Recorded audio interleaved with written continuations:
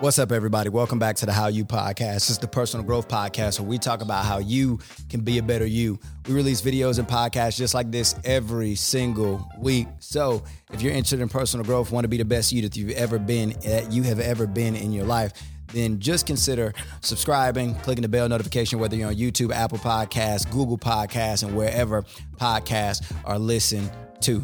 Or if you're on YouTube, make sure you subscribe. Hey, man, today I want to actually give you a tip on how to give yourself a raise. How many of us right now could stand to make a little bit more money?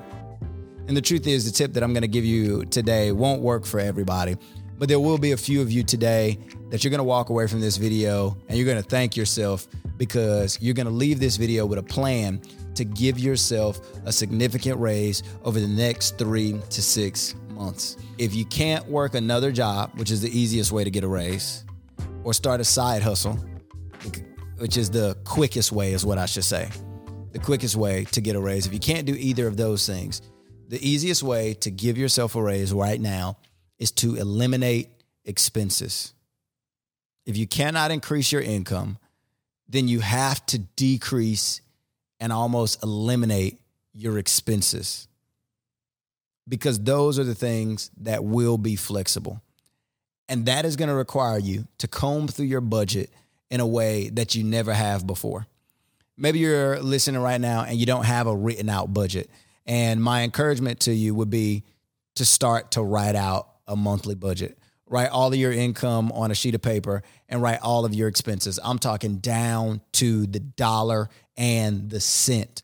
How much you spent last month on gas, how much you spent the last 2 months on Netflix, how much you spent the last 2 months on eating out, how much you spent the last 2 months on groceries, how much you spent the last 2 months on going on dates or whatever, how much you spent the last 2 months on everything. If you have electricity, how much you spent the last 2 months on electricity, how much you spent the last 2 months on water, how much you spent the last 2 months on laundry, how much you spent the last 2 months. And I mean, you are combing through all of those expenses and you go line by line by line by line by line by line by line by line by line, finding all the expenses. And you ask yourself about every line item, what can I do to decrease this expense as much as possible? And if there's anything that you can find to decrease that expense, then you do so.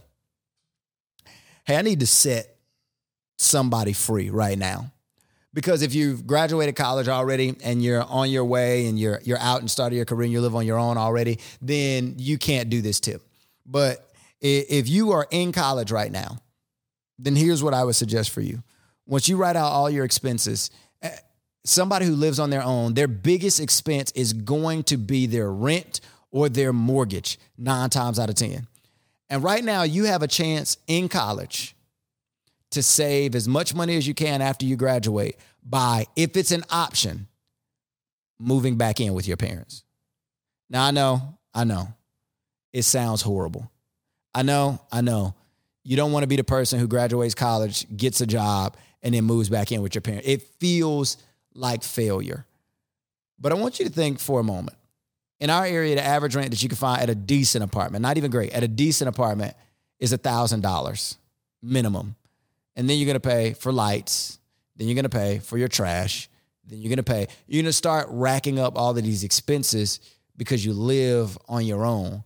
And all of those expenses become yours. And it'll average out to being about $1,200 or $1,300 a month, probably. Now then, if you add into that the money that you'll actually save a month, you'll probably be paying $1,200 a month in rent. And let's say you could then put away like $250 a month into your savings. You know, if you can move back in with your parents, you can save $1,500 a month.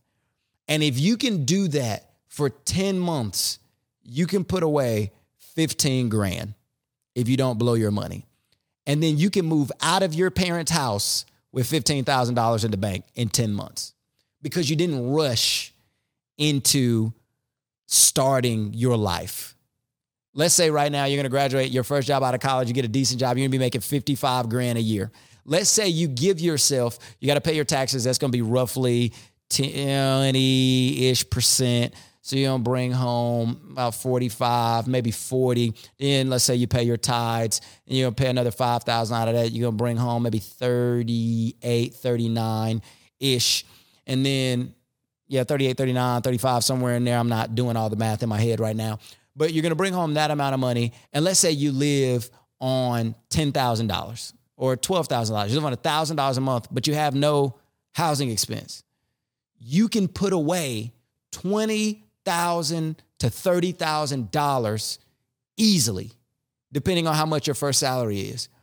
And so if you're in college right now, you need to be thinking about how after college you can eliminate that mortgage expense for however long you can eliminate it. Even if it's only a year, even if it's only 2 years, you bear down and buckle down and deal with your parents' rules for 2 years so that you can save that money and leave your parents' house with $20,000. If I were you right now, I would not move out. If I had a job, I would not move out until I had $20,000 in the bank, period. Second thing you can do to start eliminating your expenses is look at your car payment. If you're making a car payment, the average car payment in America right now is somewhere near $500. If you're making a car payment, that is an expense that if you can eliminate, you can give yourself a raise. And so you got to ask yourself about your current car, is it too expensive? Are you driving too much car? Do you need to eliminate that expense and go buy a cash car?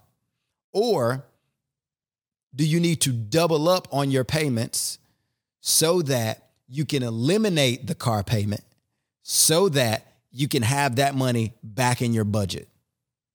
Whatever it is, you get the point now. Line by line by line. When Francine and I first got married,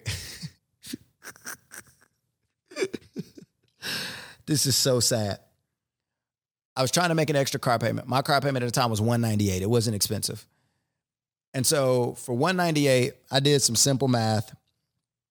And I said, if it's $198 and I need to divide that by 30 days in a month, I need to figure out how to save an extra $6 on average every day. And if I can save an extra $5 or $6 every day for a whole month, I can make an extra car payment and pay my car payment off twice as fast. Literally twice as fast. And so I started trying to save that $6 every month. You can call me so cheap for what I'm about to say. I'm actually almost embarrassed to tell you, but you can verify with my wife. If we would go out to eat together, not on a date or anything like that, we had money budgeted aside for date night. It was a small amount, but we had money budgeted out. I mean, if there was a day that we said, hey, we don't feel like cooking and we're going to go out and get something to eat, I would ask Francine to choose between fries and a drink. You don't believe me? DM her, FM Maryland. At FM Maryland. DM my wife. When we first got married, I was trying to save so much money that I asked her to choose if we went out to McDonald's, Whataburger, Bojangles, whatever you call it, choose fries or a drink. Because that $175, $185, $2 or whatever I spend not getting the meal and not upcharging it, especially in that moment, in that season in our life, that went towards my $6. Because I knew if I saved an extra $6 a day, I'd make an extra car payment.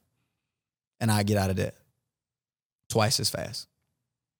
And so we started doing everything. The other thing is when we got married, I asked for no wedding gifts.